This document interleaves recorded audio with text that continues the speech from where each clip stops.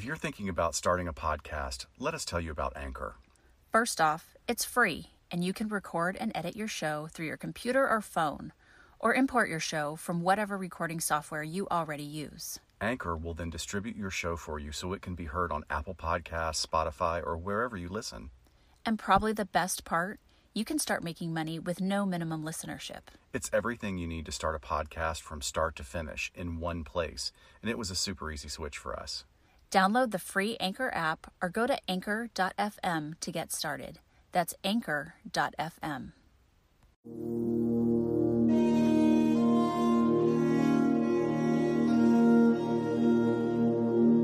Welcome to Nordic True Crime.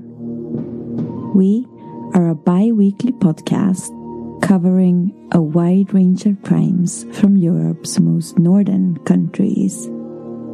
So, if you're after a smorgasbord of real crime from the dark and frozen regions of the Nordics, then give us a try.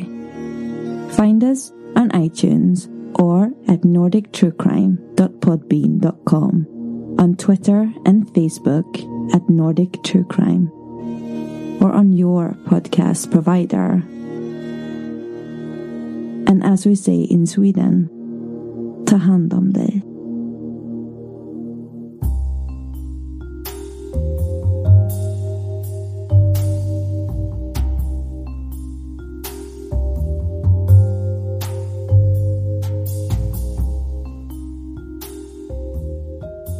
Welcome back, everyone, to LA Not So Confidential. I'm Dr. Shiloh, and I'm here with Dr. Scott. Hi, we are a true crime podcast that focuses on forensic psychology. We are both forensic psychologists here in Los Angeles. So thank you for joining us again. We are bringing you a special Halloween bonus episode this month. So we're going to do some follow-up on The Exorcist and the crossover episode that we did with Hollyweird Paranormal. So, hey guys, this is Dr. Scott. We had a blast. Hopefully most of you have already had a chance to listen to our crossover episode with Hollyweird Paranormal. We love those guys so much. We really went in depth with a lot of research on the Hollywood aspect of The Exorcist and some background information on conflicting historical stuff. And what's really cool about today, we talked about this in that episode, is that we wanted to have a special episode with a very good friend of mine who is blessing us with his presence. Seriously, this is Al Hobbs. Say hi, Al. Hi. Al Hobbs is a very good friend of mine for way too long now. He is a set designer in television and motion pictures here in Los Angeles for an amazingly long amount of time for someone who looks so unbelievably young. Oh, thank you. We're all just talking about how young we look. I know, we're bragging. But here's the thing that's really cool about Al. Not only does he share my love for all things macabre, Al is truly an Exorcist super fan. A true super fan with receipts, as the kids say, because he has delved into so many aspects of this particular book and movie and case. Once again, Shiloh and I get to look at things always with the questioning eye of forensic psychologists. And now we're going to get an additional view with somebody who knows more about several aspects of the background that come in conflict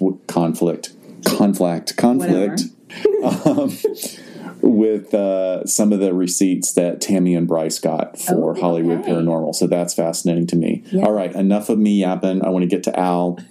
Al, thank you so much for being here.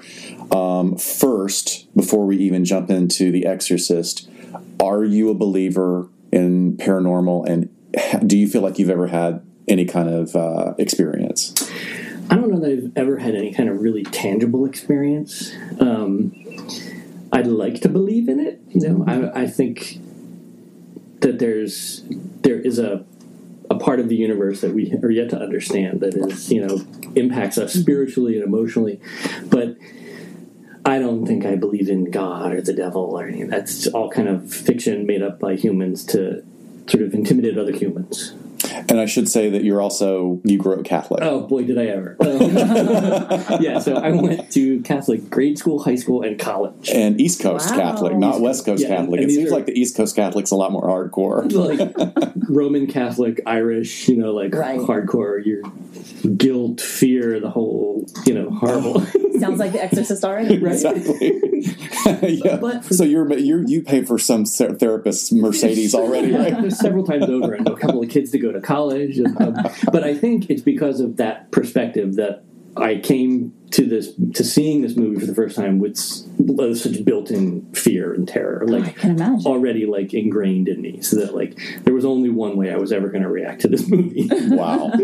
Cool. Okay, so you're agnostic about some of this stuff. Yeah. Okay. And then how old were, well, you don't have to say how old you were, but tell us about your first experience of seeing The Exorcist. So I'll preface this with the very first ever live action movie that I saw was Jaws. My parents took me to see Jaws. So we saw in the same summer we saw the Disney Robin Hood movie, followed by Jaws. So That was the first live action. first live action. Oh my So God, that's amazing. that has kind of informed who I am as an adult, and in part, Fascinating much. parental choices, right? well, yeah, I mean, Oh, it's a beach movie. it's sort of fun. There's kids. They'll like it. Yeah, so that was my first film experience, and I think because of that, I was very sort of dialed into what was going on in movies, even as a kid. That's sort of what started me wanting to work in movies and sort of being interested in horror movies and loving great white sharks and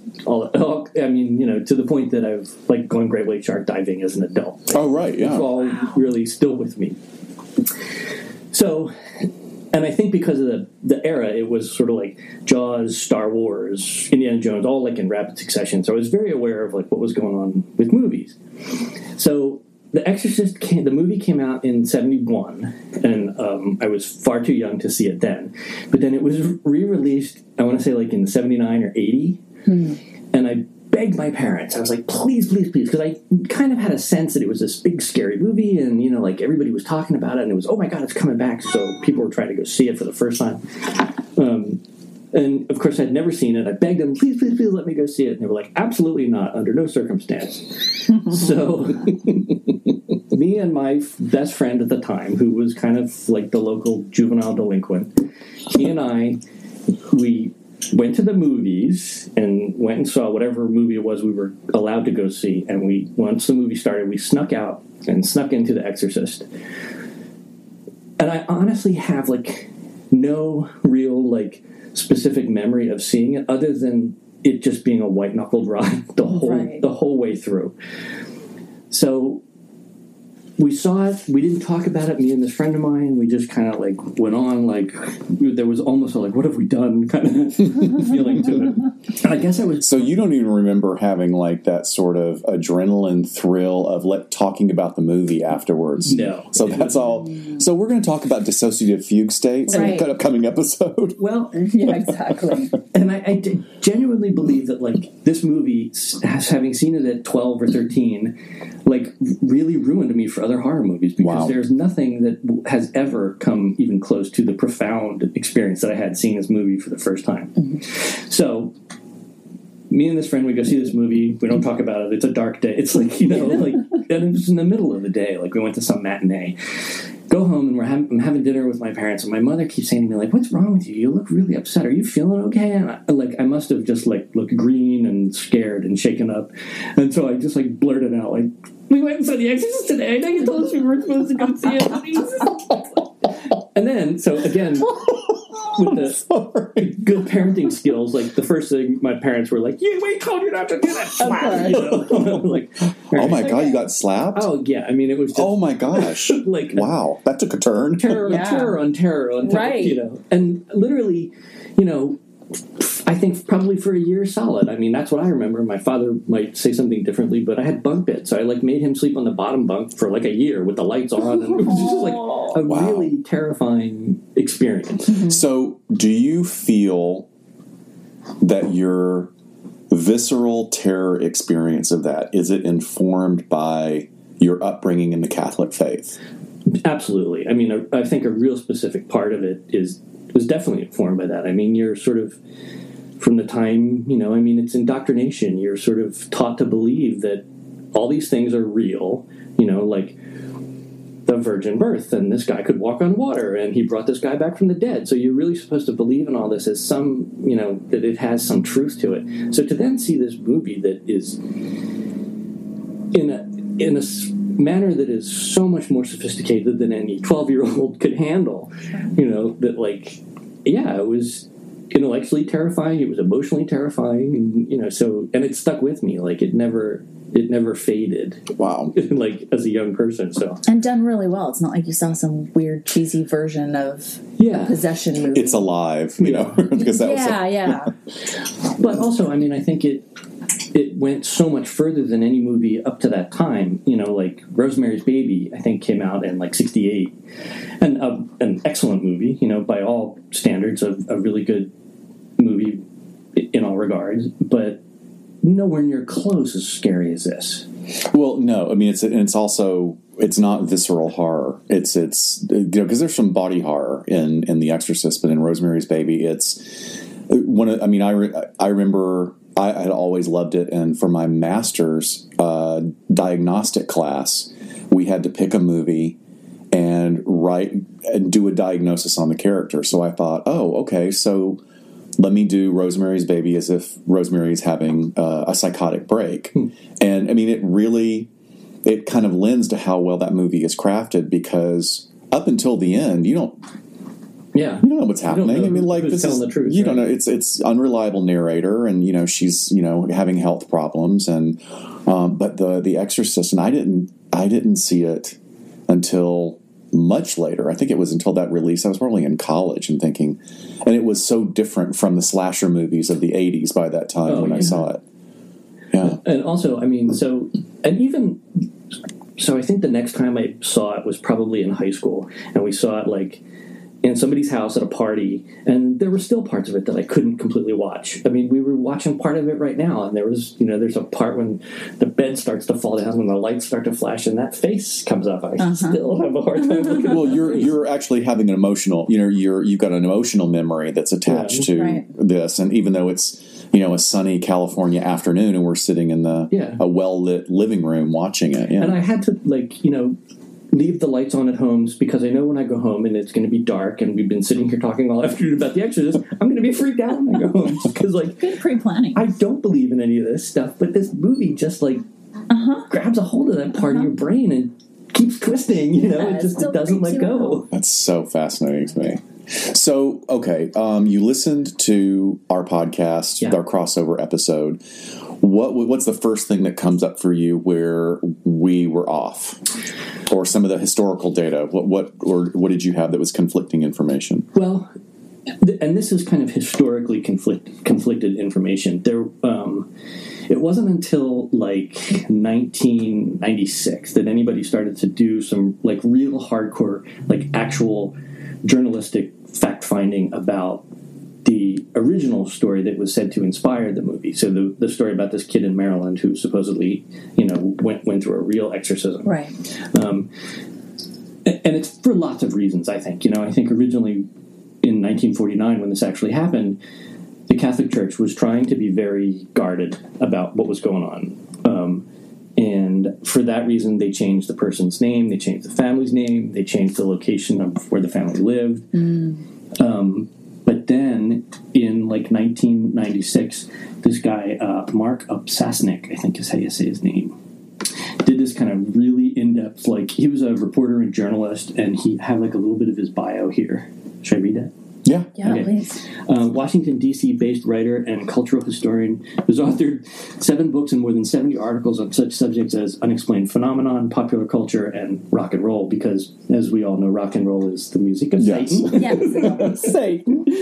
But he approached this article from a really sort of fact-driven, he wanted to know who the real kid was, who the family was, where it happened, all that kind of stuff. So some of what was on your last podcast is the typically misreported stuff that we now know is not true.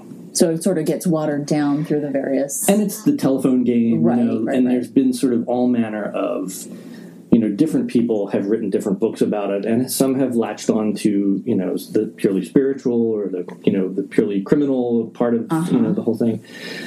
So for that reason, they've emphasized different things. And it's a very convoluted story, too. I mean, it's, just the chronology of what actually happened and, where they took the kid and what family members were involved and all that kind of stuff. Oh, but talking about convoluted versions of this, I watched the trailer for The Haunted Boy. Oh, God. And that was kind of all I could get through. Yeah. Yeah, that's like that. I'll never get that $1.99 back from Amazon. Right. It's pretty bad. To the point where I kind of expected like one of them to be at the end of the trailer, like, be sure and download our video for our new album that drops later this month. And yeah. What? Like, what the hell? Yeah, it's we talk about that with the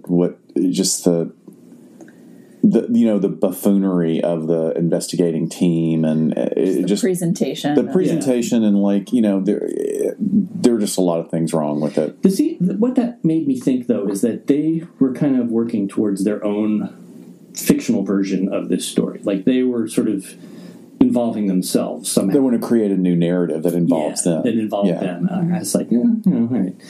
So this guy that you just gave us the bio on, did he write an article or a book? Yeah. So what he did. So there was a Entertainment Tonight article, I think in like 1996. Like on TV, for which he first started to have this conversation. Then he wrote this kind of 5-part article for a magazine called Strange Magazine. And it's where he lays out like all this really exhaustive research that he did. And then later in like 2006, he put it in a book. I see. And it's also the place where I learned that I think most of this relates to what you guys do in terms of psychology and psychiatry, because this guy went back and talked to people that lived in the neighborhood, like his childhood friends, some of the priests that were actually involved that, for a decade, no one could get them to say anything about it. And then finally, as some of them were dying, they were like, yeah, we were there. He never vomited on anybody, Yeah. So it was... a little more of the truth started to come out with this guy's digging. Well, it also makes you wonder, or it makes me wonder, well, then why didn't you say that earlier? What makes someone in a position of authority like that feel that they have to sustain and support this narrative? I mean, maybe there was an ulterior motive of like, hey, it's getting people back to church. It's getting people back to a more black and white view of the universe and spirituality and religion. I don't know. I'm just my personal thought on that is that, historically the Catholic Church has always been very tight-lipped about things like exorcism, because I think in this day and age, it's like easily disproved. Mm-hmm. And I think for the Catholic Church to come out and sort of take a big, hard, full-throated stand one way or the other, like you're either going to shut the church down or you're going to be met with like this profound skepticism, like, oh, well, we have definitive proof that this boy was possessed by the devil. Yeah. Really? Yeah. Really now? Like let's have it. And if you can't prove it, then it's like, so then your whole church thing is kind of a failure. I think in looking at it again through a psychological lens or a clinical lens, it makes me think of how much something gets adopted into the vernacular of the culture.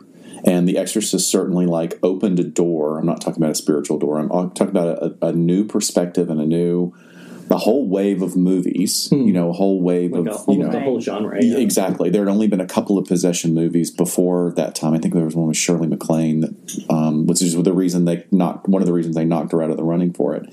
She and Perry King did The Possession of Joe Delaney, and like 2 years before or something. Oh. But the idea that this is one of the problems that we run into, and doing the work that I do with law enforcement and going into the community and going into psych hospitals and interacting with people, at least once a month, I'll interview a minor, somebody like under the age of 12, that I'll be like, I'm hearing voices telling me to kill myself. And I'm at the point now that most of the time I can turn to them and go, no, you're not.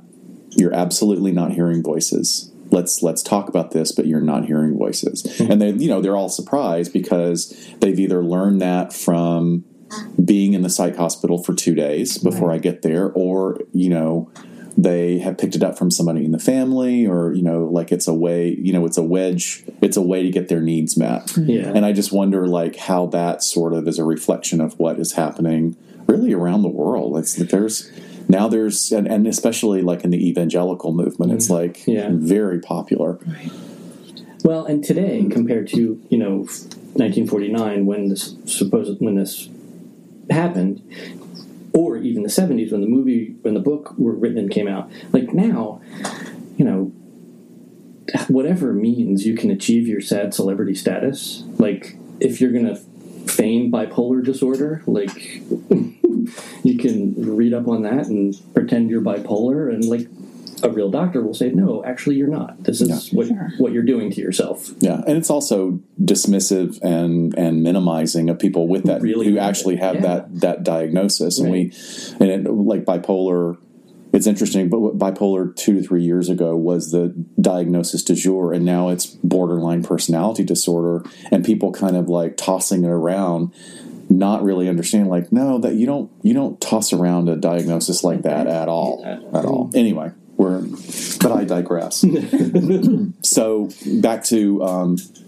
Well, I guess let me just ask: when this possession was going on, 49? 49. Was it something the church was trying to keep a tight lip on? It wasn't necessarily high profile, right? Where they were sort of advertising, "Hey, there's an exorcism going on." Yeah, I don't think anyone was advertising, but. Yeah, the church historically has this kind of like side-eye attitude about it, like they kind of have to believe in it because it's part of their doctrine. It's part of, what Jesus Christ was supposed to have been an exorcist, So, again, for them to sort of flat out say like, oh, no, honey, you're not possessed. It's, like really? Like you're the only people that I'm supposed to come to for this kind of thing and you don't believe it? Right. So... I think by virtue of them thinking the more contained they could keep it, the fewer answers they had to actually come up with. Well, sort of one going way or the other. Back to the priest then later saying, no, all that stuff didn't happen necessarily. Maybe, if they have to go to the Catholic Church and say, this is what's happening for it to meet the criteria, maybe that was embellished a little bit. Who knows? It really does sound like it was a tremendous game of telephone. Okay, all the way along, because there were different people. I even this Mark Upsasnik, I'm sure I butchered this poor guy's name, Upsasnik. He interviewed, people that worked or that went to school with the priest who allegedly had his arm slashed. Oh, okay. And they were like, gosh, I don't think so, because he was our PE teacher that year, and he was never injured. He wasn't injured, and we so. And it's also what 30, 40 years later. Yeah. By this time. True. Yeah. So. Okay. So chronologically, I mean, I guess anything else that with the original case that you want to get into and tell us about? Okay, so it's long been believed or reported that this happened in Mount Rainier in Maryland, and that has never been true. I think that that's part of the smokescreen that they threw up around the original occurrence. Because again, one of the things that Mark Upsasnik dug into extensively was the neighborhood that this in Mount Rainier that was where it was supposed to have happened. And part of this came to this is when they did start to advertise, this was in the newspaper that, priest frees Mount Rainier boy from the clutches of the devil. So that was the official, story. But so through this digging, Mark Upsasnik found out that it actually happened in Cottage City, which is in Maryland, a suburb of D.C. And beginning with that, he started to find out who the kid was. So I know or I think I know. I mean, I have the name. I'm reluctant to say his name because I think he's probably in his 80s. He might be dead, but I don't want to out the guy if he's... It wasn't one of the names that we used in the last episode? It wasn't one of the names in the last episode. Oh, that's interesting. You're the super fan. I think you get to make the call. And it's relatively... I mean, you can Google, like, who was the real Exorcist boy. Right. I'll use his first name. His first name was Ronald. Okay. So we knew, I think the we knew Roland, that. Right. They're the back and forth. There was Roland and Robbie and Doe and Mannheim. I don't know where the Mannheim ever came from. Okay. But, Doe, Jane Doe, Jim, that kind of thing. Okay. Let's see. So this is some stuff about what he did. Okay, so this was a childhood friend. Let me preface this by saying I have not seen Robbie, or what are we going to call him now? Ronald? Call him Ronald. Ronald, for probably 45 years, but I still consider him a friend. So I don't want to betray that. He was a year younger, was a year behind him at Cottage City Elementary. He was a bit of a loner. I don't know any other words I might use to describe him more appropriately. He was sedentary, quiet. He wasn't into sports, which I remember in the other podcast you mentioned that, like, well, if this kid was into sports and had this kind of athleticism and this sort of overly emotionally charged moment, maybe he did slash the guy's arm with a bed spring that he pulled out from the bed. I don't think that that's possible. And then this other research about the kids being like, no, father, whatever his name, he tossed his softballs all year that year.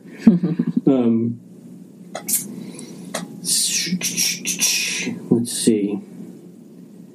He knew that Ronald was somehow sick, in quotes. If you remember the facts, he and his mother went to St. Louis for treatment. So that was when they first went to the I think it was like the uncle's house in St. Louis.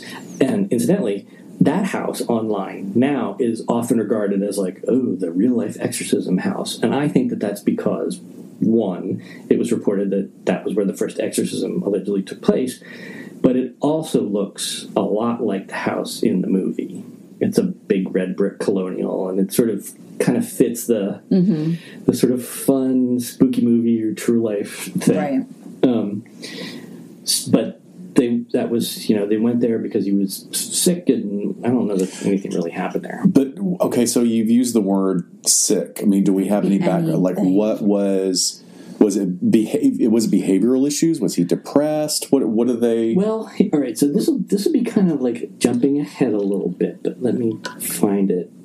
So there was a family, and there were three brothers, and one of the brothers was like Ronald's best friend. And so in an interview, Mark asked him, so do you think he was really possessed? No, I don't think he was ever possessed. I think it was psychological. As far as any real possession or anything like that, I don't think so. Interesting psychological aspects to it. We talked about this before. They were German Lutherans. He was an only child. I think the grandmother actually was a central figure in the whole family issue dynamic. Very influential role in all this. This old world religion, superstition, and the mother got caught up in it, and the father just kind of backed away. So it sounds to me like this kid is only child, sort of surrounded by these. So it's the grandmother, the mother, and the aunt. Okay. Surrounded by possibly fanatical religious women. One who is openly sort of spiritually oriented or spiritualist. So the aunt's a real person. Sort of. Well, obviously she's a real person, but like sort of. And she was definitely into the occult, and the Ouija board and all that kind of stuff. Although I would say that even though spirit boards had been around in some form, the idea that like a Ouija board at that time that was put up by Milton Bradley. Oh yeah, it was So is this a game of telephone we're playing also that she was into the occult, or was there like, oh, somebody got a Ouija board for Christmas? Yeah. No, I think that historically all of that is true. I think like we are as guilty as anybody else that I would accuse of playing telephone, because none of it is really, aside from the stuff that like this Mark Upsasnik got from like, town records and who owned the building of the house and where they lived at what time and all that kind of stuff. I mean, he really, like, again, laid it out in these kind of dry terms as to who it was and where it happened. And he made no claim as to whether or not he believed it was genuine or, if it was psychologically, whatever any of that was. He was just kind of like laid it all sort of out and says, well, you decide for yourself. But yes, I think it is one big game of telephone, and I think more so because once the movie people got a hold of it, they just ran with it in as many different directions as they could, because that's all good for a movie You know, of course, and with absolutely. with the book too. Like the book had kind of the same slow burn that had to do with like word of mouth and people being like, "Oh my God, did you read this?" And you know, with no advertising campaign. Which I want to jump ahead to something because I want to make sure we don't lose this, because you said something so fascinating the other day about the marketing, about how they were reporting that people were running out of the theater and getting sick. Yeah. But it had nothing to do with the possession or the exorcism scenes. It was all about what? So there's two really specific instances. So one was the very first original trailer that they showed for a very limited period of time, and they pulled it almost immediately because the whole trailer, all it was like a beginning shot of, you know, the car pulling up to the house and this kind of like, you know, deep resonant voice, like something beyond comprehension is happening in the upstairs bedroom of this house. And then it immediately cuts to just like 2 full-on minutes of just flashing black and white images. So people had seizures. Epileptic seizures. Actual epileptic seizures. So that was the first press about this movie that like, oh my God, remember the book that everybody was so scared about? Right. Well, there's a trailer for the movie and people are having seizures. You know? So right away, it started running. But then the other thing was, and actually Alan Burstyn, I think, was the person that kind of revealed this, that there was, you know, for the longest time there were stories about people getting sick and fainting just because, oh my God, the demon, it's so horrible and everything. But she finally admitted after all these years that what people were getting up and walking out of was when they do the X-ray scene, you know, and the arteriogram, Right. Because it was just so graphically portrayed. And one of the things that's interesting, just even in the way that scene is shot, is so Owen Reutemann was the DP, and he fully admits, he says, like, I didn't light it at all. Like, we used the fluorescent lighting that was in this, you know, radiology room in this lab. Mm-hmm. So it's this very documentary feeling card hold, with the one addition of this really simple special effect of them putting the needle in her neck and the blood coming out and all this good stuff. That was the scene that, like, people were getting up and which for that time would have been very graphic. Oh, sure. Yeah. It's also, there's nothing horrifying in the portrayal of it. It's just this gruesome medical, you know, procedure. Right. And they're doing it to this little girl. And it's also, I think, part of the context of that scene is that she's in no way does she show any signs of any weird possession during that scene. She's just a little girl. Right. And it's just this horrible thing to see. I watched that scene today, and just like the big machinery, then they're moving. Yeah, it was so uncomfortable. And she doesn't have a line in the whole thing, but there's one moment where the noise is just like, yes. And you just hear this tiny little voice like kind of going, like she's just terrified. Whimper. So it's awful. I mean, it's a rough scene. Yeah. And you see, like, Ellen Burstyn is standing up in the gallery, like, clenching her face. Because it's her daughter. Yeah. So the idea, taking this back to telephone and miscommunication and history and being misconstrued and becoming legend that then somehow becomes fact again, here's something I think is very important. Is like the way it's portrayed historically is that people were running out of the theater in terror. Yeah. And it wasn't about it was about the body horror, the actual medical viscera. Yeah, absolutely. Happening at that time. And I do think there's a little, like, you know, 3-minute, you know, cultural impact of The Exorcist when it first opened. I mean, people were genuinely unnerved and frightened by it to the point where they, like, got up and left. And, you know, there are, in this little mini 2-minute documentary thing, there's like a woman who passes out, and then they talk to like some zitty high school kid who worked at the theater. He's like, well, yeah, they come out, and if they faint, I go get the smelling salts and make sure I have a barf bag. And, you know, and they're like, well, it's like, well, all right. I will say this, it's like maybe, you know, in so many instances when you're watching a film and like a thriller, and there's a certain level of melodrama and suspense that is built by the use of certain camera angles and music. I mean, music is so important to that, which is very stark contrast to the way this movie was filmed. It almost feels like a documentary. Yeah. It does not move quickly in the way that today's movies are, like just jump cut. Yeah. So that would have been disturbing at that time. It's like, well, what are we watching? We're not hearing any big dramatic orchestration to tell us that this is all fake. Yeah, right? There are no clues. There's no clues to that, except like, oh, you have rats in the attic. Because there's like the scratching. And there is one sort of conscious technique that I think Friedkin used, which was to manipulate the audience in such a way to keep them off kilter. And it starts from the very beginning with shots where, you're moving through the street in Iraq and you are coming around a corner and you just catch a glimpse of sort of someone that you can't really see kind of moving out of frame. Or, the priest almost gets run down by the carriage, which I never knew for years. Apparently, like, they called her in the script, like, the funeral goer. Like, she's a woman and she's, like, crying, like, really in sorrow, all draped in black. And it's this big, loud moment, like an explosive moment, where Marin turns the corner and the carriage just roars by and you get this quick, fleeting glimpse of this kind of visage of death and sorrow rolling by, bouncing through the thing with the black veil and everything. And so, like, it was these conscious techniques to sort of keep you, like, guessing, like, what the hell was that? Like, right. And so I think, again, and not really giving you enough, like, time to actually process it. Like, wait, what did I see? Keeps moving. I mean, you and us just watching the edited version on AMC just now, you're like, oh, this is where they do the overlay on the face. I'm like, wait, what? They're projecting? Oh, there's a complete, overlay on Reagan's face during the exorcism. And that's where we have to at some point talk about the spooky subliminal yes. in quotes. Image. I have a couple questions about all that. Okay. But to this idea of telephone and sort of willful disbelief, and I think the Catholic Church at the time of the original incident, their motives were to keep it as tightly contained as possible.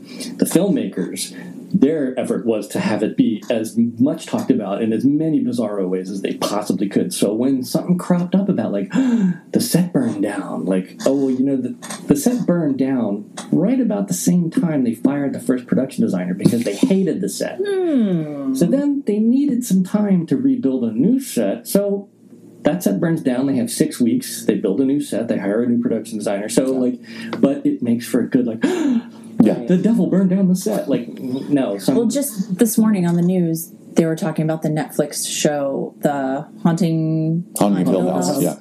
And that which is great, by the way. Tweets. It's just it's like I'm having deja vu, but just in this, year of tweets of people saying I wanted to cry and vomit and laugh all in the same episode. And I'm thinking the same thing, like, oh, okay, it's marketing. It's literally on the news this morning. Yeah. So I will say, I mentioned this to you, so I'm working now on a movie that I can't discuss by name. Darn. Because damn it. I signed a big NDA and I don't want to get sued. For those out there who don't know what an NDA is, what is that? A non-disclosure agreement. So it means you won't reveal any of the secrets of the movie. And so part of it is, I don't want to get sued.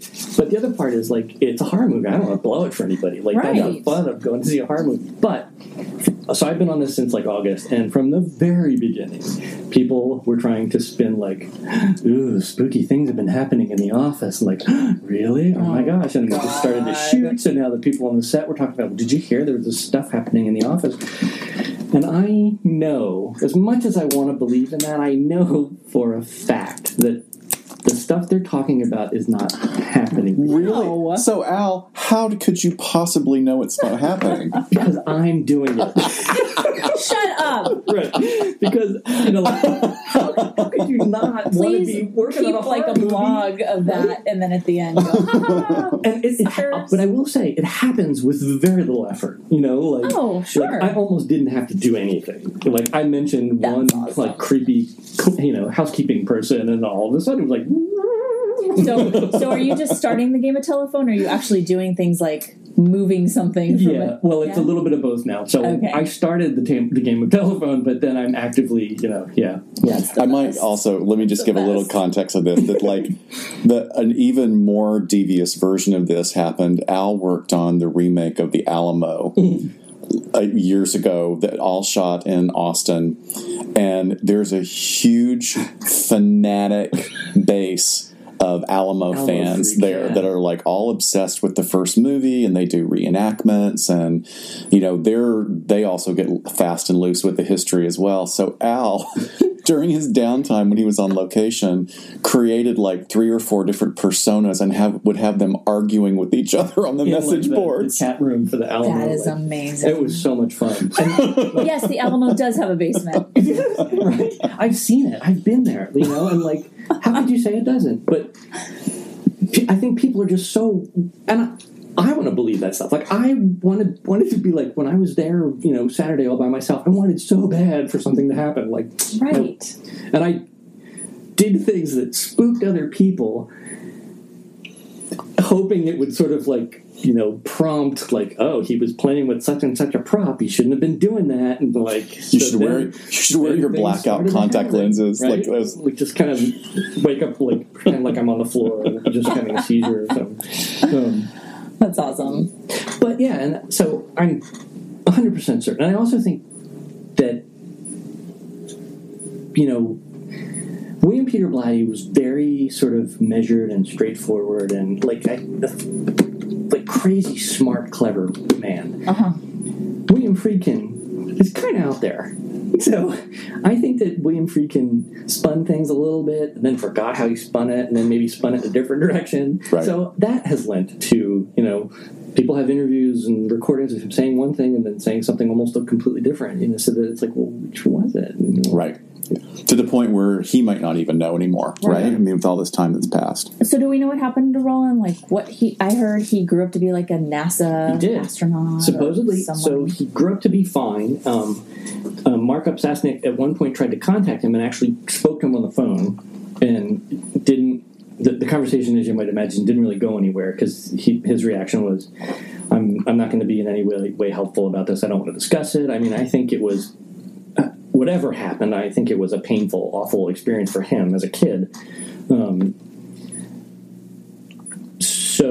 But after that, he graduated high school. I don't know if it says where he went to college, but yeah, he supposedly went on to have like a happy life. He got married, he had kids, he worked for NASA, he's had things patented, like some cool space age phone that's like heat resistant or something. So smart too. I mean, so Yeah. So building on that, that he's smart. Let me offer just a perspective that he gets this call after all these years. He's an adult. Look, we were all teenagers at one time. And part of the developmental process of individuation from your family of origin and becoming your own person is a bit of rebellion. And sometimes it's innocuous and, barely noticeable, and sometimes it's big. Yeah. So what if that's what this was? This was a way to push back against whatever was going on in the family, which we will never know. We will never actually factually know what was going on in that family. And now he's just embarrassed as hell. Like, oh my God, this whole, I had the whole town,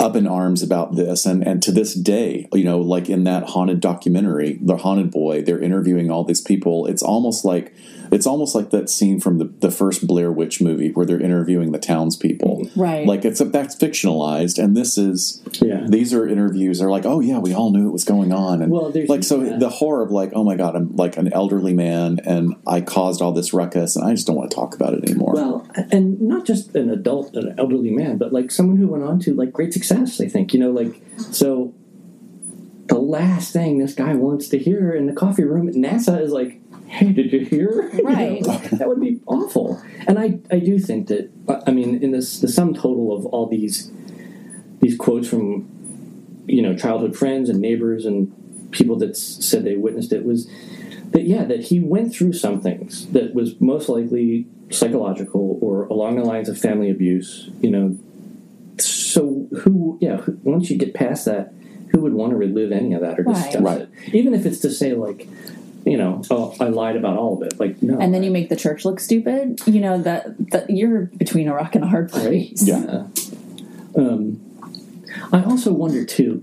It seems a lot of it seems to read this article, and again at some point I have to read the thing really clearly and succinctly because the article is really fantastic.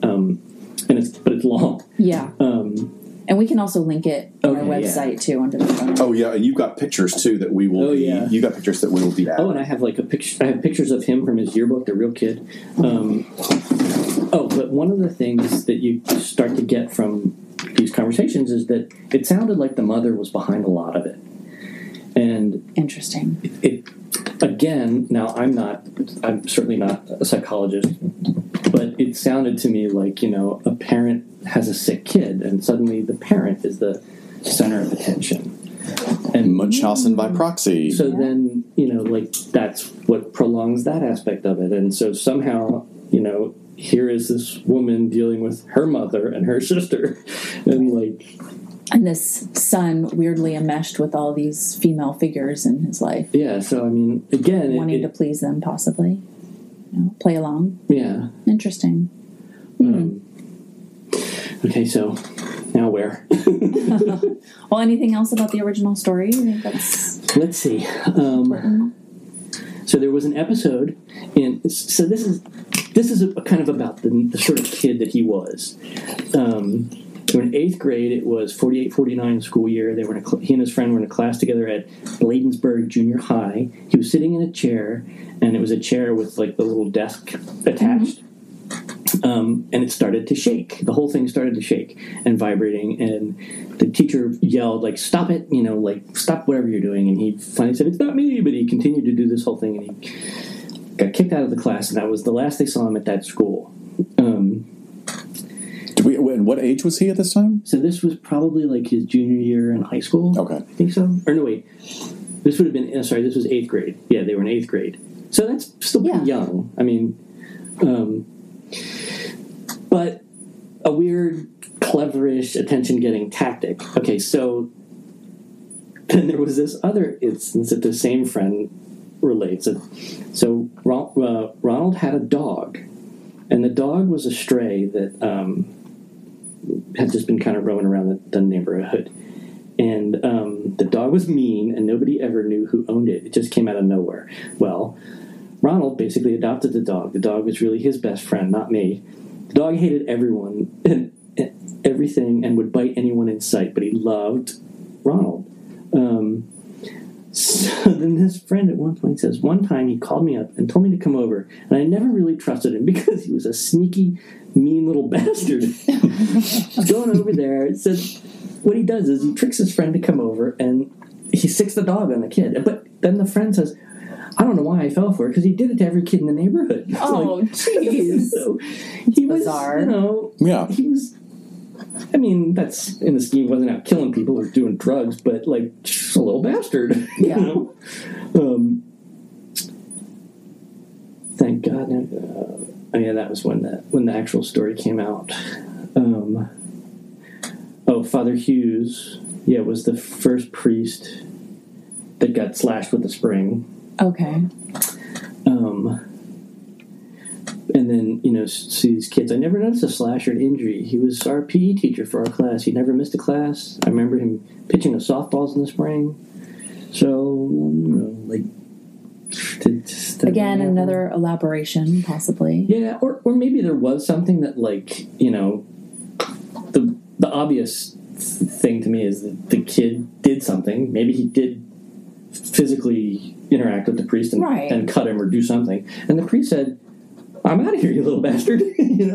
So, but because that was his only involvement with the whole thing. And when you read, the scary version, it's he would never return for fear of the demon, Right. It's just well, no. He couldn't raise his hand in sermon anymore, anything like that. Okay, so the only wrench I want to throw into this, as far as, and I don't know where this falls in it, but look, at that period of time, the Catholic Church and parochial schools and priests and nuns were very big fans of corporal punishment. Oh, yeah. And,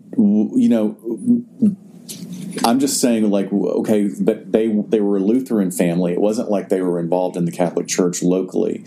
But still, that's the thing that makes me have a question is, these were tough priests. They're not going to what would make them pull back from physically interacting with some, teenage boy that was being violent?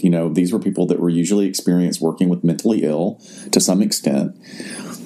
So I don't know where that falls in this argument, but the idea that they were just these sort of milquetoast, that doesn't fit with my idea of the priesthood and people involved, And who would be chosen to be the exorcist. Right. Well, also keep in mind, though, the Jesuits are kind of like the punk rock versions of priests. Like, they are sort of the most forward-thinking. They're the most liberal of sort of all the different factions of priests.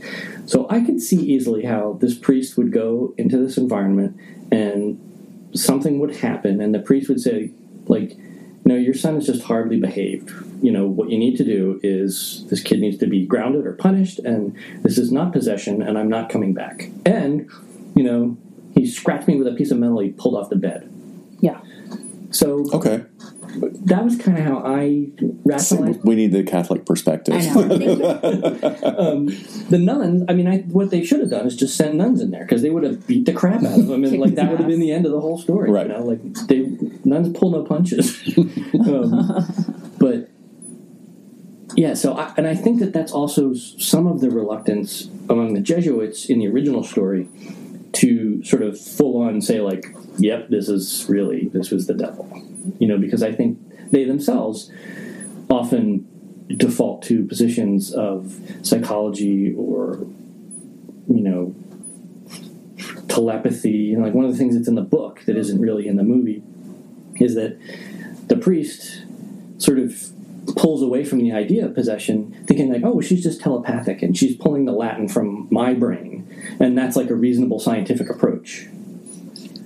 So yeah, that is pretty progressive thinking. Right there, you're already thinking outside the box without immediately going to it's this, unstoppable demonic force. Yeah. And that's pretty interesting. That's the Jesuits. That's they're philosophers, and yes, they're grounded in dogma, but there's, again, like I said, sort of the most forward-thinking of all the priests. Huh. So let's move towards, what was more historical stuff that you wanted to cover, or that you thought was interesting? So there's a couple things that the priests, Father Halloran, who was someone that witnessed it, is at the end of the whole thing, and there were two sort of periods recently in history of the actual story and the movie. And the timing has mostly to do with the movie, because with the advent of DVD and Blu-ray and all this kind of stuff, there have been subsequent releases of the movie around which they've tried to generate hype. So Mark Kermode, who's a critic and a big, huge Exorcist fan, did a documentary that was really good. Like, it was, I think, the last little documentary blurb with all the major cast members together. But it is a little bit of spin for the DVD. It's kind of, they lean a little more heavily towards the spooky stuff, and not so much with, like, Max von Sydow saying, like, well, you're on a movie for 15 months. People are going to die. Yeah, exactly. Over that amount of time, it's going to happen. So there was that period of time, and then there is sort of after, probably in, like, the 2014, where people just kind of started to say, like, all right, well, we can't really milk this for anything else. And so these priests started to sort of sum up that they didn't really think it was genuine. That's when Ellen Burstyn sort of revealed the story about, people being upset by the arteriogram and not the demonic stuff. So Father Halloran, who had been, I think, a witness to all of this, was asked, did the boy speak in any languages other than English, just Latin? Which, he probably had Latin in school. Yeah. I did. Did it appear he understood the Latin he was speaking? No, I think he mimicked us. Was there any change in the boy's voice? No, not really. When the boy struck you in the nose, did he exhibit extraordinary strength? I don't know, I never really thought much about it, but it wasn't as though Mike Tyson had hit me. Okay. And then even things like, did you witness furniture moving? I saw a bottle slide from a dresser across the room. There was no one near it. The bed moving. I interrupted and asked if the bed was stationary or on wheels. He said, it was on wheels like any bed, but I was leaning on it when it moved. So... Well, interesting. Another thing, talking about period pieces, is today The vast majority of beds are not on wheels unless you're. But however, at that time, in homes, I know my grandmother had a bed that was on wheels because you needed it for cleaning because we don't have the appliances that we have now. I think it also speaks to, again, these priests are now willing to reveal this reluctantly because it discredits their belief in this other world. If you don't believe in the devil, then you can't really believe in God. You kind of can't have... Well, the strict Catholic view, right? Right. Yeah. So I think that's why, and a lot of these priests, a lot of them have died, but a lot of these things kind of only came out of their mouth as they were sort of they knew the end was near. Yeah. Right. Maybe it was their own version of confession to some extent. Yeah, possibly. Yeah. Deathbed confession. Deathbed confessions. So now about what went on the set. Well, something that, who's it, on the other podcast? Tammy or Bryce? Bryce. Mm-hmm. Bryce mentioned, and I pretty much agree with this, that he thought that William Friedkin's demeanor and his whole approach really lent to a lot of the feeling on that set bad was. energy. Yeah. Stuff. Because I know, personally, I've worked on a movie that was comprised of wonderful, talented people who all wanted to be on a particular show, and the whole thing was poisoned by one incredibly toxic person, and it's you really feel it, to the point where you feel nauseous every day. So I think his personality, some of his tactics, the fact that they were dealing with very heavy subject matter, people had personal misgivings about whether or not anybody should be even making this kind of movie. There was a young kid on set, there was all this foul language that this young kid is being expected to do, and these sort of horrible blasphemous things that she's being expected to do. So yeah, I think it was an environment that sort of bred a prickly feeling, that you couldn't help but get around it. Yeah. What has Linda Blair said about the experience for her? She's been very frank and positive about it, and she kind of talks about it in this really matter-of-fact sort of way, that she was a kid and she was working on this movie, and she didn't understand a lot of what it was she was being asked to do, and she would just kind of turn it off and turn it on. And I think they had conversations about the foul language, and she understood why people sort of cringed. Supposedly, they had to cut the first time Max von Sydow heard her let out with this big spew of horrible language, because he was oh my god, to hear this little girl saying these horrendous things. Okay, everyone get all the laughs out. Yeah. Oh, okay. But even so, Owen Reutemann did this little home movie version of stuff that they had, behind the scenes when they were making it. And he talks about the masturbation scene with the crucifix, which is a profoundly disturbing. It's still to this day. It's and I've seen a lot of horror, and it's one of the things that bugs me. And he said, it was a tightly controlled set. There weren't a lot of people around, the people that had to be there, which on any movie set was probably 30 people. But he said it was a very lighthearted day. It was sort of grounded in this sort of physical aspect of the effect, and sort of just physically the blocking of what she had to do. And they sort of laughed and joked in between. So I think to that end, I think they were all conscious of trying to make it a not traumatic experience for Linda Blair. I think there were things that happened physically that were unpleasant for her. Reportedly, the set was so cold because it was air conditioned. Well, it was built inside a freezer, I thought. Well, they built it on a stage, but then it had 3 big industrial size air conditioners blowing into it. But because and the whole point was they wanted to see the actor's breath, and then so the problem is when you air condition something, it removes all the moisture, and that's why you see so much breath. So they had to get the temperature to be something 30 below, which is outrageous, and then, here comes the crew in parkas and snow gear and everything, and there's Linda Blair in long johns and a nightgown. Right. So she was cold, and half the time she was wet with fake vomit and everything, so that I think was unpleasant. But supposedly too, she did hurt her back on one of these, the special effects rig that was meant to sort of throw her back and forth on the bed.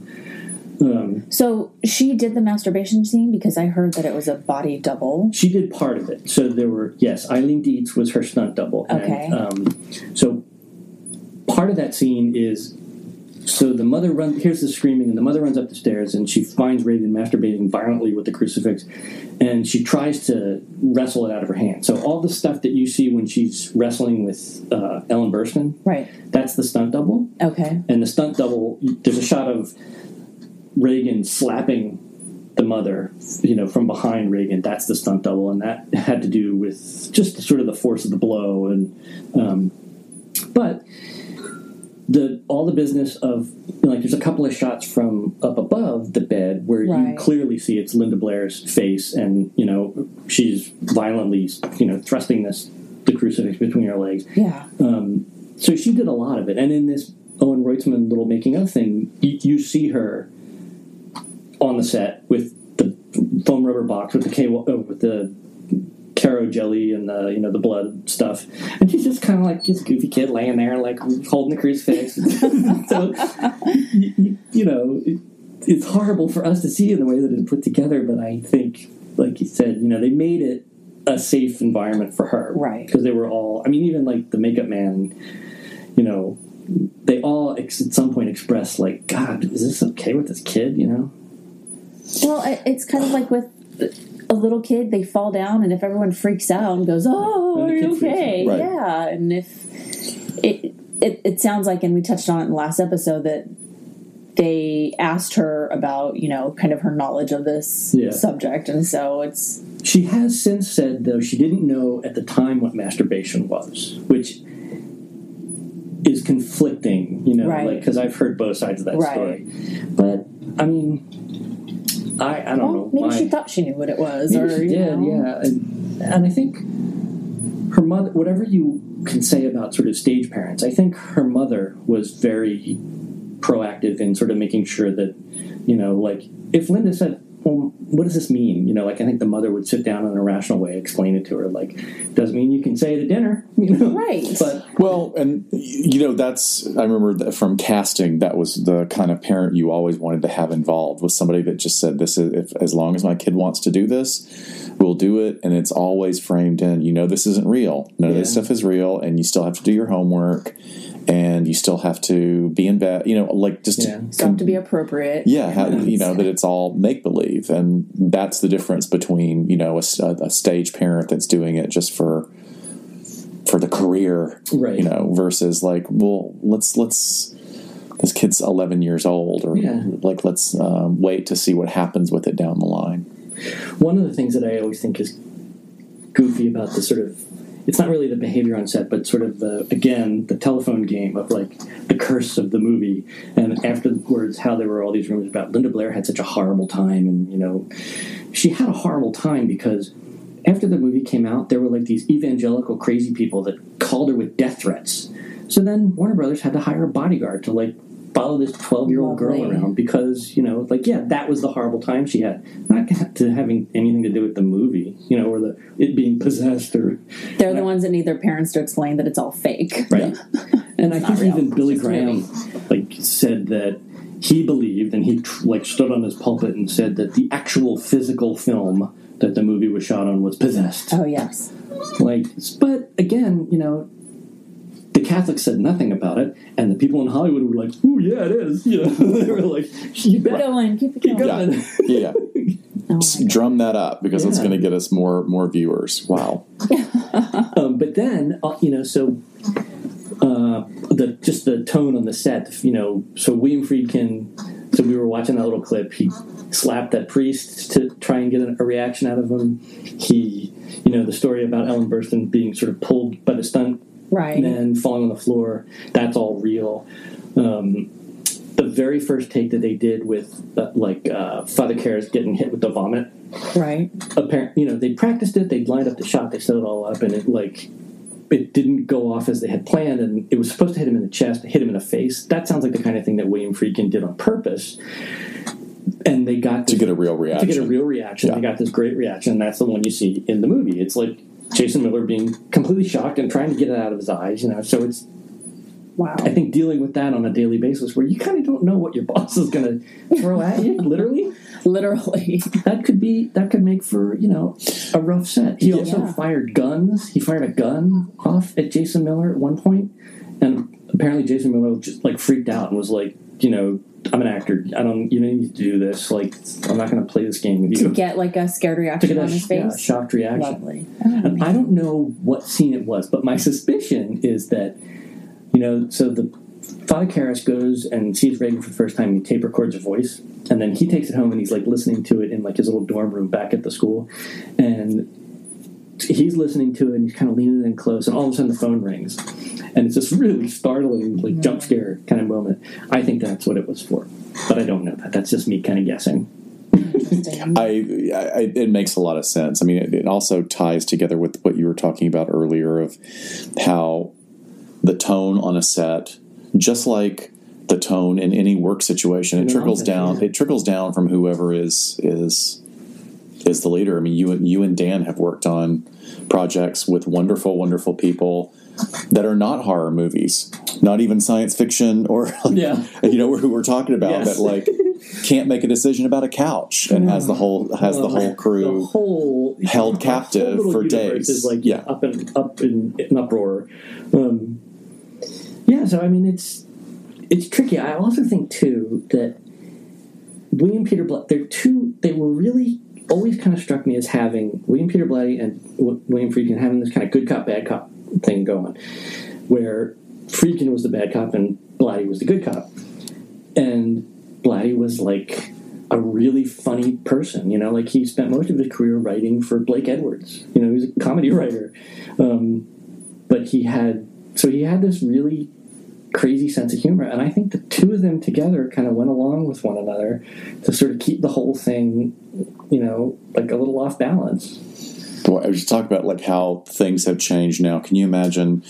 I mean, think about how many times you guys all get called in, it's your yearly OSHA, education, I'm CEU triggered. to make sure. I'm feeling abused. Yeah.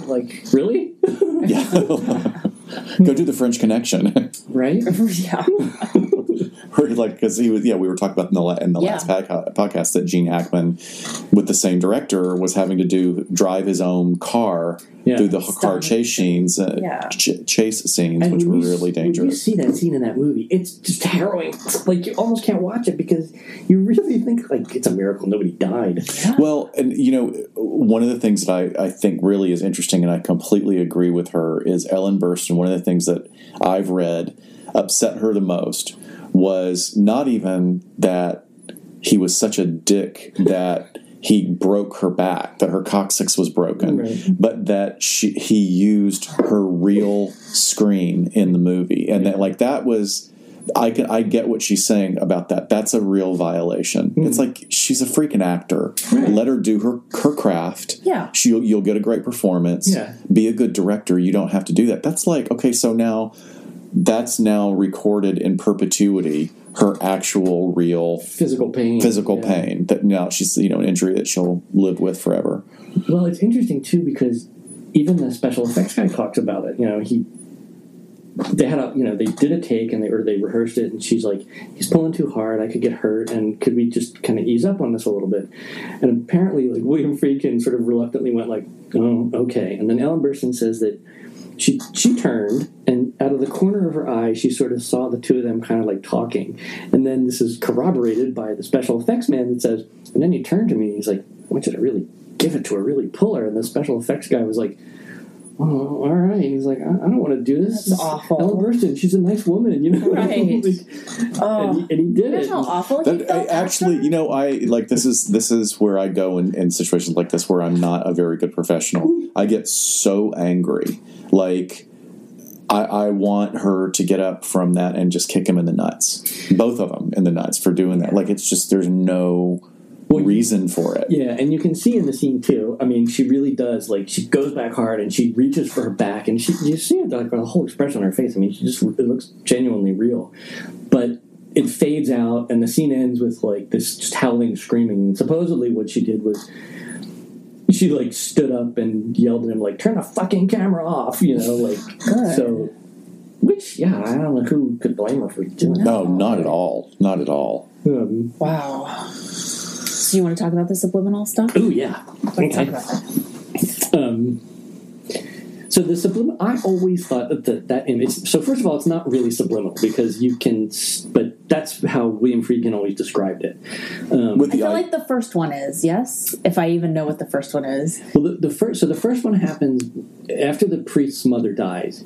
He's incredibly distraught, and he and the other priest, they get drunk in his room. Right. He goes to sleep and he has this nightmare. Yes. And it's of the Yes. mother kind of coming up out of the subway and the dog and the metal falling, and then in there is the flash of the first, Is that the first one? That's the first one. In the original version. Okay. And I think it might be in the redone version, but I have to think about that. Okay.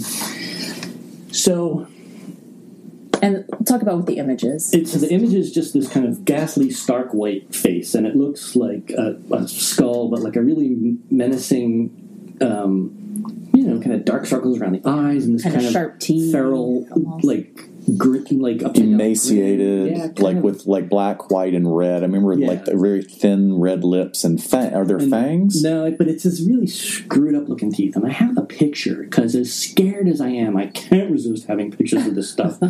And I also have some pictures of but it was the face of Eileen Dietz. Right, okay. And I did hear that. So it's this. Oh! Yeah, it's pretty great. But it's simple, I mean, It like is that's super simple. it's just white makeup and, but it's the expression somehow. So supposedly, and this is, I think, one of those moments where, like, I don't know if William Friedkin remembers what he said in the past about this, but he says that these were initially makeup tests for the demon makeup. Right. They did a bunch of these on Eileen Dietz to see what they look like. And they shot like 10 or 15 minutes of it, and it's just of kind of different expressions and looks and all this kind of stuff. And so then there's another picture that, like, this is Eileen Dietz in the makeup, and you kind of can't see it, but that was one of the earlier test makeups. I see. And I think the reason it was so scary in the original release is that the image itself, I think, is one of those things that we are hardwired for.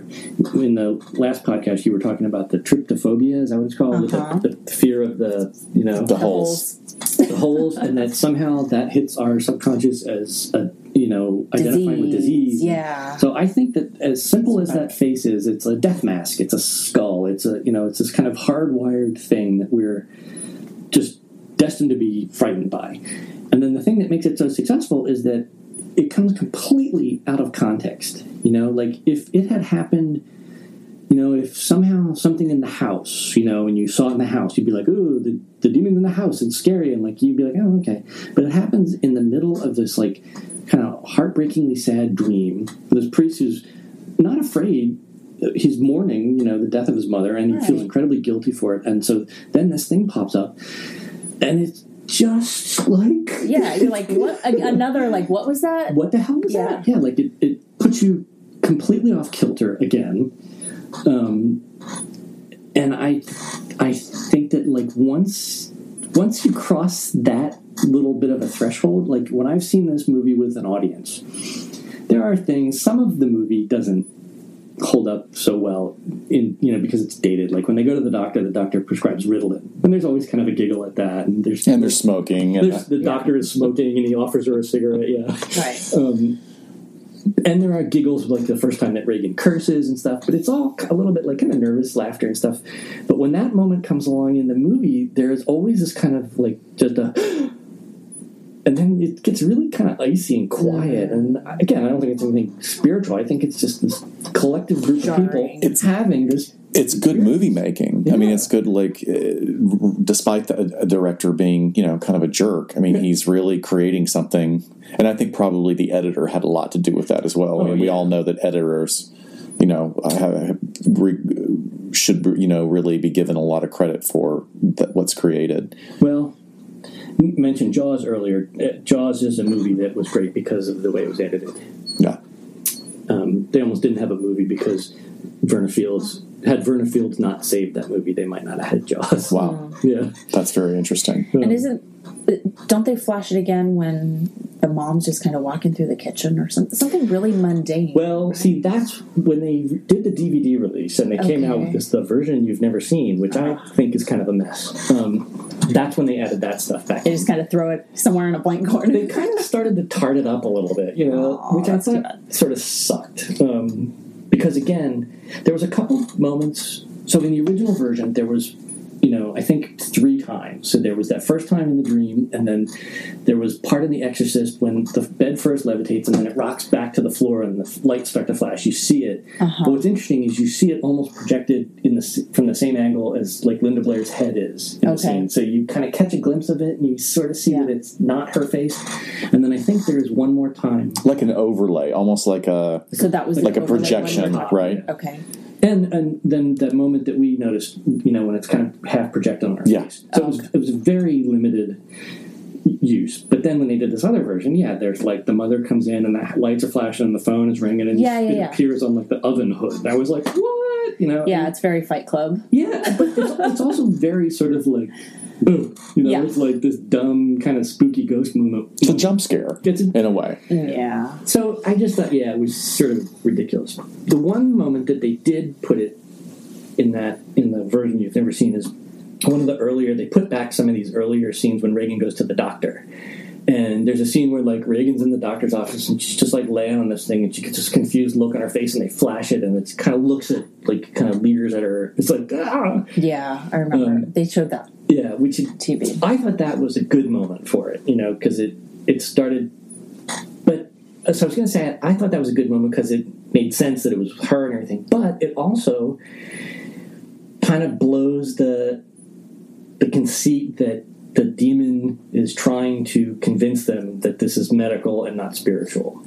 Like, I think that that's one of the things that makes the movie work successfully all the way through is this sort of the unwillingness for anybody to believe that this is anything other than psychological or physical, so it takes a long time to get there. And like, that's one of the things which, we didn't talk about earlier, but I find fascinating and relieving that, like, not every, the Catholic Church is not jumping to every claim of possession to go do an exorcism. They're like, no, here are the things that we look at, which are based on actual the doctrine, right? Which is that it has to be speaking in other languages, have access to knowledge that they couldn't know, couldn't possibly know. There are several others that are like that. Go ahead. Oh, sorry. That's one of the things that's interesting in the book that you could, I guess, never get into the movie just for length. But the conversations with the demon in the book are really interesting because it's this constant back and forth of, like, the demon saying things that only a demon could know, and then sort of like these weird mundane things that it's this combination of trickery, it's like, I'm giving you a little bit of what you want, but I'm also kind of really screwing you over with a lot of lies. So you really can't make a decision. Which is kind of what the Prince of Lies is, right? I mean, that's manipulation of information. And there's and even as you and I were watching this heavily edited version, I'm immediately going, well, why can't she, when he challenges her to make the restraints disappear. Yeah. Well, and she's like, it's far too vulgar a display of power. Too vulgar. But you'll open the drawer, right? Well, make the whole room, or you'll make the ceiling crack open. But then again, isn't that exactly what it is? Like, so everybody's off guard. Like, we don't really know what this entity is capable of. Yeah, and I think too in the movie, which we'd call gaslighting, right? Gaslighting, yeah. Well, no, don't get me started. In the movie, I think too, you are meant to believe that Father Karras, up until about halfway through the actual exorcism, still doesn't believe that he's witnessing something supernatural or spiritual.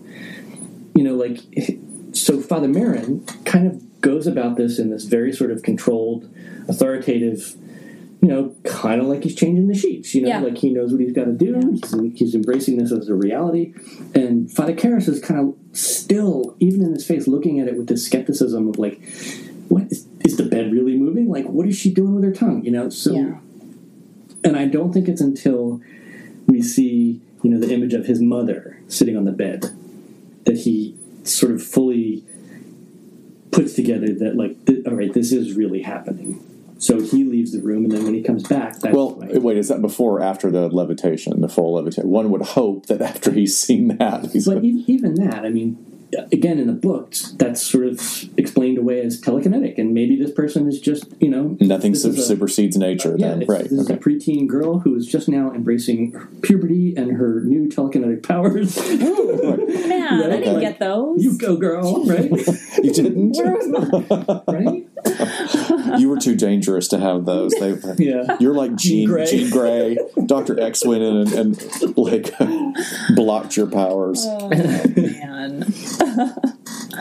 Well, this is great. So we've covered subliminals in the movie that are not as, I think that's interesting. Once again, sort of the game of telephone. It's cultural telephone.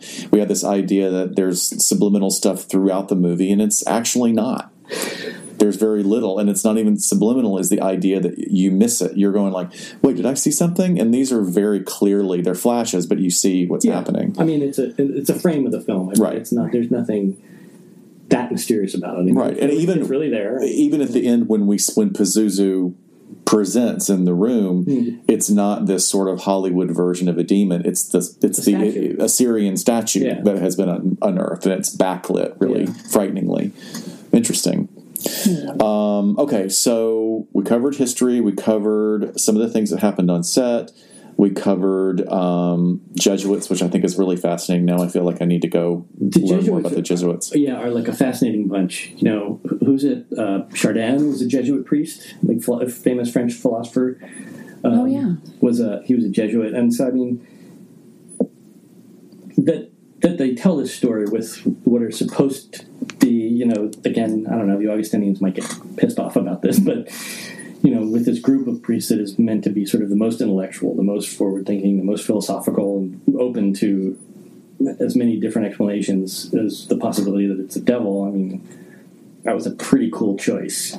Yeah. Yeah. So, before I lose this thought, what is your favorite, or what do you think is the best version? Because there's now 3 or 4 different versions. Certainly there's the heavily edited television version that is just, it's barely even worth watching, even though it has some of the good scenes, but you don't get the continuity, you don't get the real gut reaction to Linda Blair, saying these horrible things. And we should also mention the vocal work of Mercedes McCambridge, who was a radio actress, and she had been a film actress back in the 50s. Heavy smoker. Heavy smoker. Drinker. And apparently she had been, like, on the wagon until she made this movie. Wow. So, again, the telephone spin factory, she made this movie and she had to drink again. No, she started drinking because she was smoking and she was doing things to, like, manipulate her voice. And for that reason, because she was sort of stepping away from her sobriety, she wanted her priest there. Wow. Okay. So, again, there is like this other layer of like, she wanted emotional support to deal with her sobriety and to make sure that she got back to her safe place.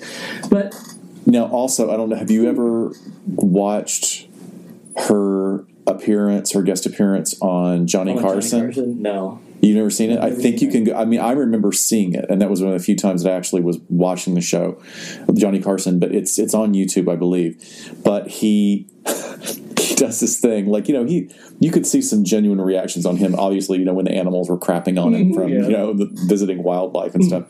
But he has her on as a guest, and he's asking her about, well, you have a lovely voice. I mean, how did you get into character for this? And she goes, it's something that you just, you have to prepare it. It comes up, and then she sort of does this full body heave, and then spits out, I don't know, a couple of lines from the movie, and it really is frightening. And he jumps out of his chair, like it freaks him out because she's a phenomenal actress, Is this like sweet little old lady sitting in the chair, and out comes this. It's also interesting too that the sound design won an Oscar, and it was at the time, in the same way that like the special effects for Star Wars were this like big deal when Star Wars came out. The sound design for this movie was this big deal, and one of the things I think is coolest is that they were having a conversation about what the demon should sound like, and William Friedkin said he wanted it to sound like a Hieronymus Bosch painting. Wow. Which, when you hear it, and there's like animal noises, and you can hear several different people talking at the same time, and the voice isn't really... It's all layered. Male or female. Yeah, so it's... Although there are no male voices. Like, that was something I had heard, is that it's layers... Actually. Oh, is there? Okay, I thought... So, the scene where Chris and Sharon are... they've just come back into the house, and a guy comes to the door to tell her that Burke has died. That guy in the script is like the first AD character, and he actually did some of the voices and sounds. Oh, there's like 9 people that so interesting. did the voice, but it is largely Mercedes McCambridge who did a lot of it. And then there was an interesting thing too, like when they first did it, they had this sort of gentleman's agreement that like she wasn't going to get a screen credit because they Friedkin wanted there to be this kind of mystery about where the sound of the voice came from and who was it and the kid and everything. Then it turned into this wild success, and Mercedes McCambridge was like, well, maybe I should be. I think I want my name on that. And then Linda Blair got nominated for a Best Supporting Actor. Oh. And it became an issue for the Academy that all of a sudden it came out that, well, that's not Linda Blair doing the voice, it's 9 other people. Right. So, and they couldn't, I don't think that the Academy doesn't ever take away a nomination, so they had to give it, let the nomination stand. But again, mired in a little bit of controversy. Yeah, that's an interesting fact. That is fascinating to me. We were talking about... the best version. Oh, yeah. I still think that the best version is the original 71 original release. Because as some of those things that we talked about, they sort of tarted it up for right. They were trying to just market it like, oh, people that have seen it a million times, there's new stuff in it, for people who've never seen it. But I think that original version is still the best. There's something else. Oh, my favorite scene. Yes. My all-time favorite scene in the whole thing is the scene between Chris McNeil and the detective Kinderman, when they're sitting at her little dining room table and they're having a cup of coffee, and Kinderman is kind of like laying out the circumstances of Burke Denning's death. And he's kind of slowly and in a kind of annoying... Is this after he's been outside and he's found Reagan's little... He's been downstairs and the clay animal. He finds the little clay animal. And so immediately after that, he comes up, and that's when they have this conversation. And it's the moment when you see Ellen Burstyn's character put together that, like, oh my God. So, first of all, it's this really scary idea that, like, that Kinderman says...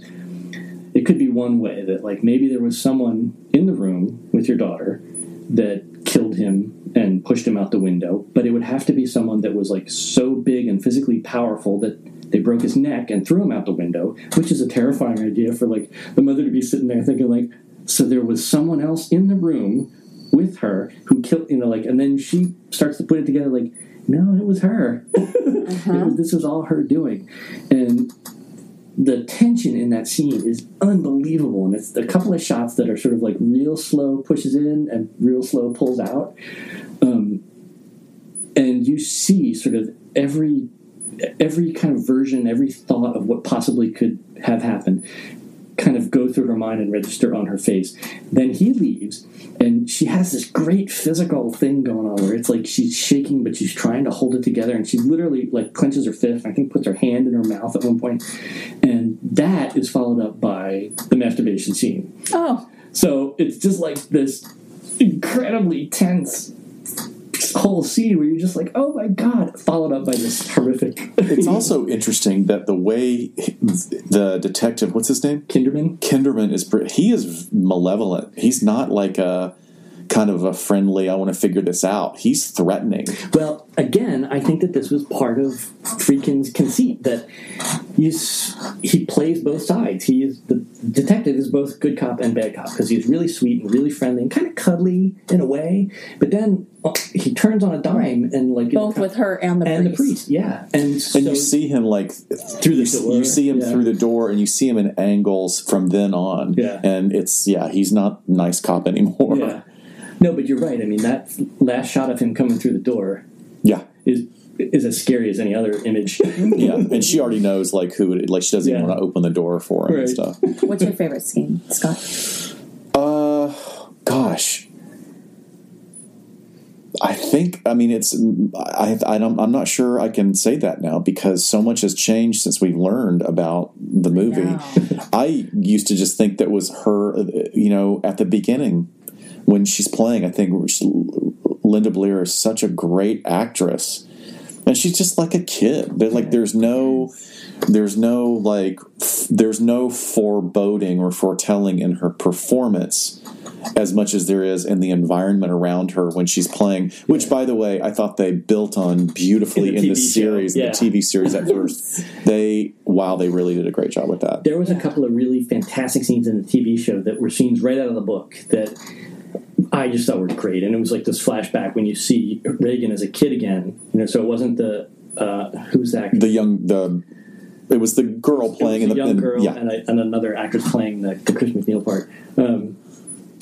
Those scenes were really, and when I saw those, you know how you said like when they sort of like outed that all of a sudden, oh my god, I'm trying to like you jump up and like and the basement looked exactly the same. It was great. That was great. I just love the kind of the opening scene when they finally get to DC when she's walking home from the set, and it's just like the epitome of fall. Like you watch that scene, you're like, it's fall, it's almost Halloween, and the wind blowing and the leaves and the nuns with their cloaks flowing behind them. I love that. See, that's again another part of this sort of almost campaign of misinformation that like you see these kids run by in their Halloween costumes, but they never discuss it's Halloween. No, that's the only clue. There's nothing about like Reagan going trick-or-treating or other kids coming to the door or anything like that. And then the combination of seeing like I always thought this was a really funny dark stab at religion, and so you see the kids in their little black and white flowing robes run by in their Halloween goofiness, and then you see the nuns, and the comparison is like they're just as goofy as the kids in the Halloween costumes. They're like, well, that's what he's trying to say. Obviously, is like But okay, so also another thing that's cool about the difference between the book and the movie is in the book, everything starts on April 1st, April Fool's Day. Oh, really? And I heard William Peter Blatty, or read once, that he did that on purpose to kind of, again, sort of like, is to the reader, like, is this all a joke?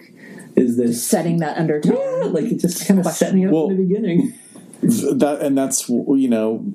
That's what April Fool's is supposed to... It's a day of pranks, lies, tricks, right? So there's a couple of layers there that he's telling. And also the implication that this is the demon doing this as a prank or a joke, that like it's not just him as an author, but that this is part of one of the characters in the story. And it's just like, it's such a rich, clever, weird stab that goes completely unmentioned, it's just another one of those. Less is more. Yeah. In this context. And there's a thing in the book too where the way it's written, like probably 2/3 of the book is really this descent into like darkness and despair and the horror of what's happening and the confusion of, is this kid sick?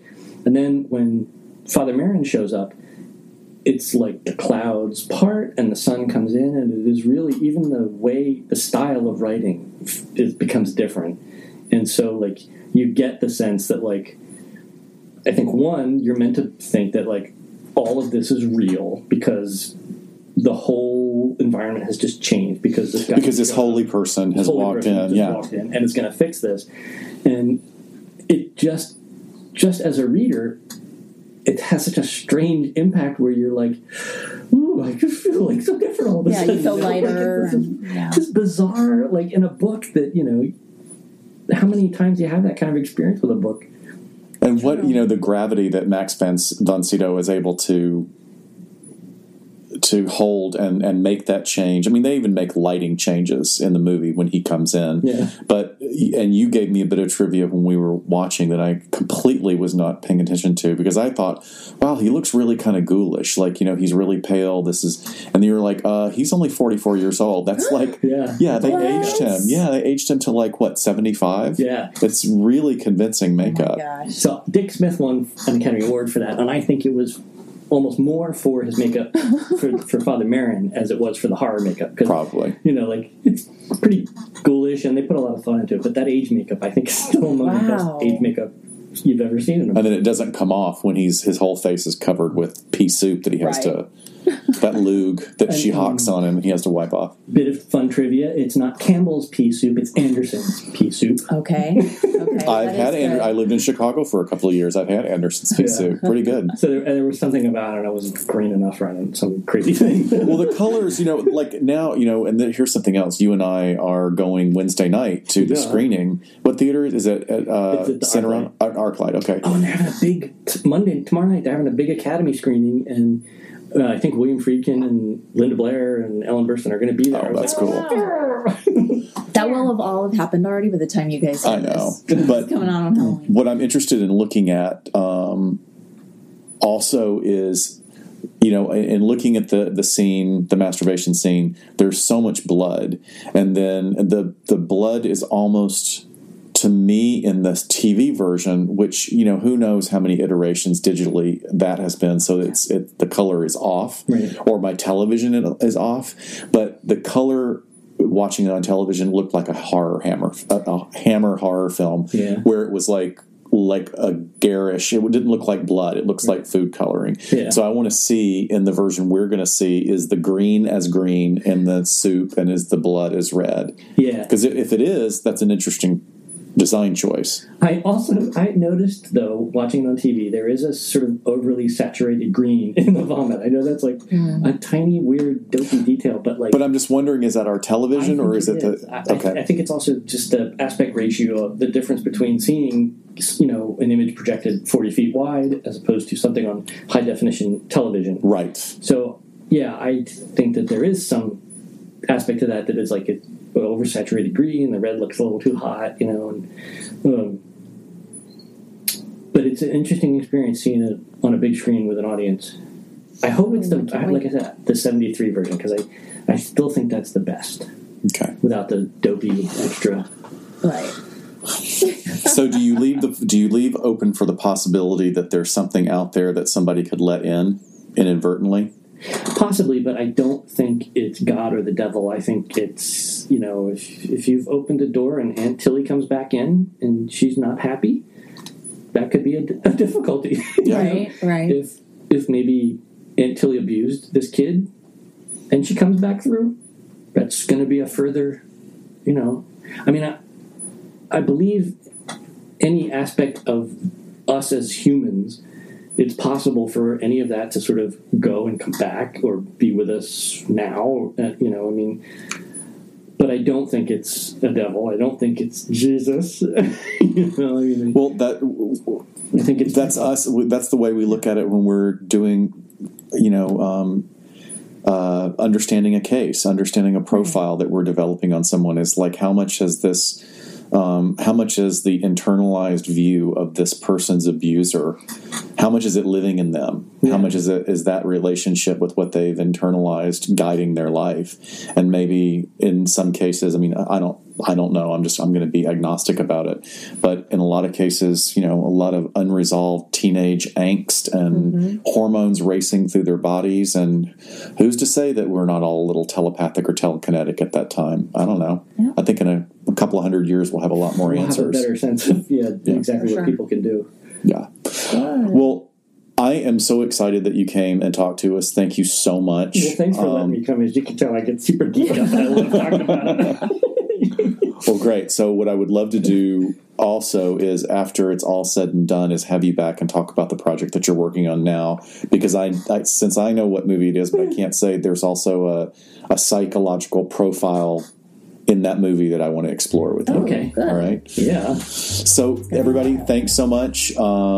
This has been great, and we will see you next time on LA Not So Confidential. Say bye, Al. Bye, Al.